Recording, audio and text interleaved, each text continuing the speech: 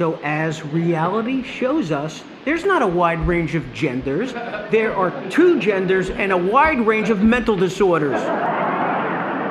Says right in the good book, a witness shall not bear falsies against thy neighbor.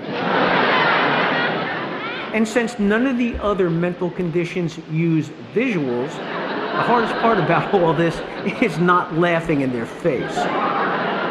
This is the most hilarious charade the evil one ever pulled. And you could say, well, why are we bothering with this clown show? What about the war? Well, besides the price for doctor visits going way up because now they have to decipher fantasies, we, the sane, are being persecuted because we won't get in their playpen and play a game of gender pretend with them. What are the charges? Standing firm with science, biology, and worst of all, reality.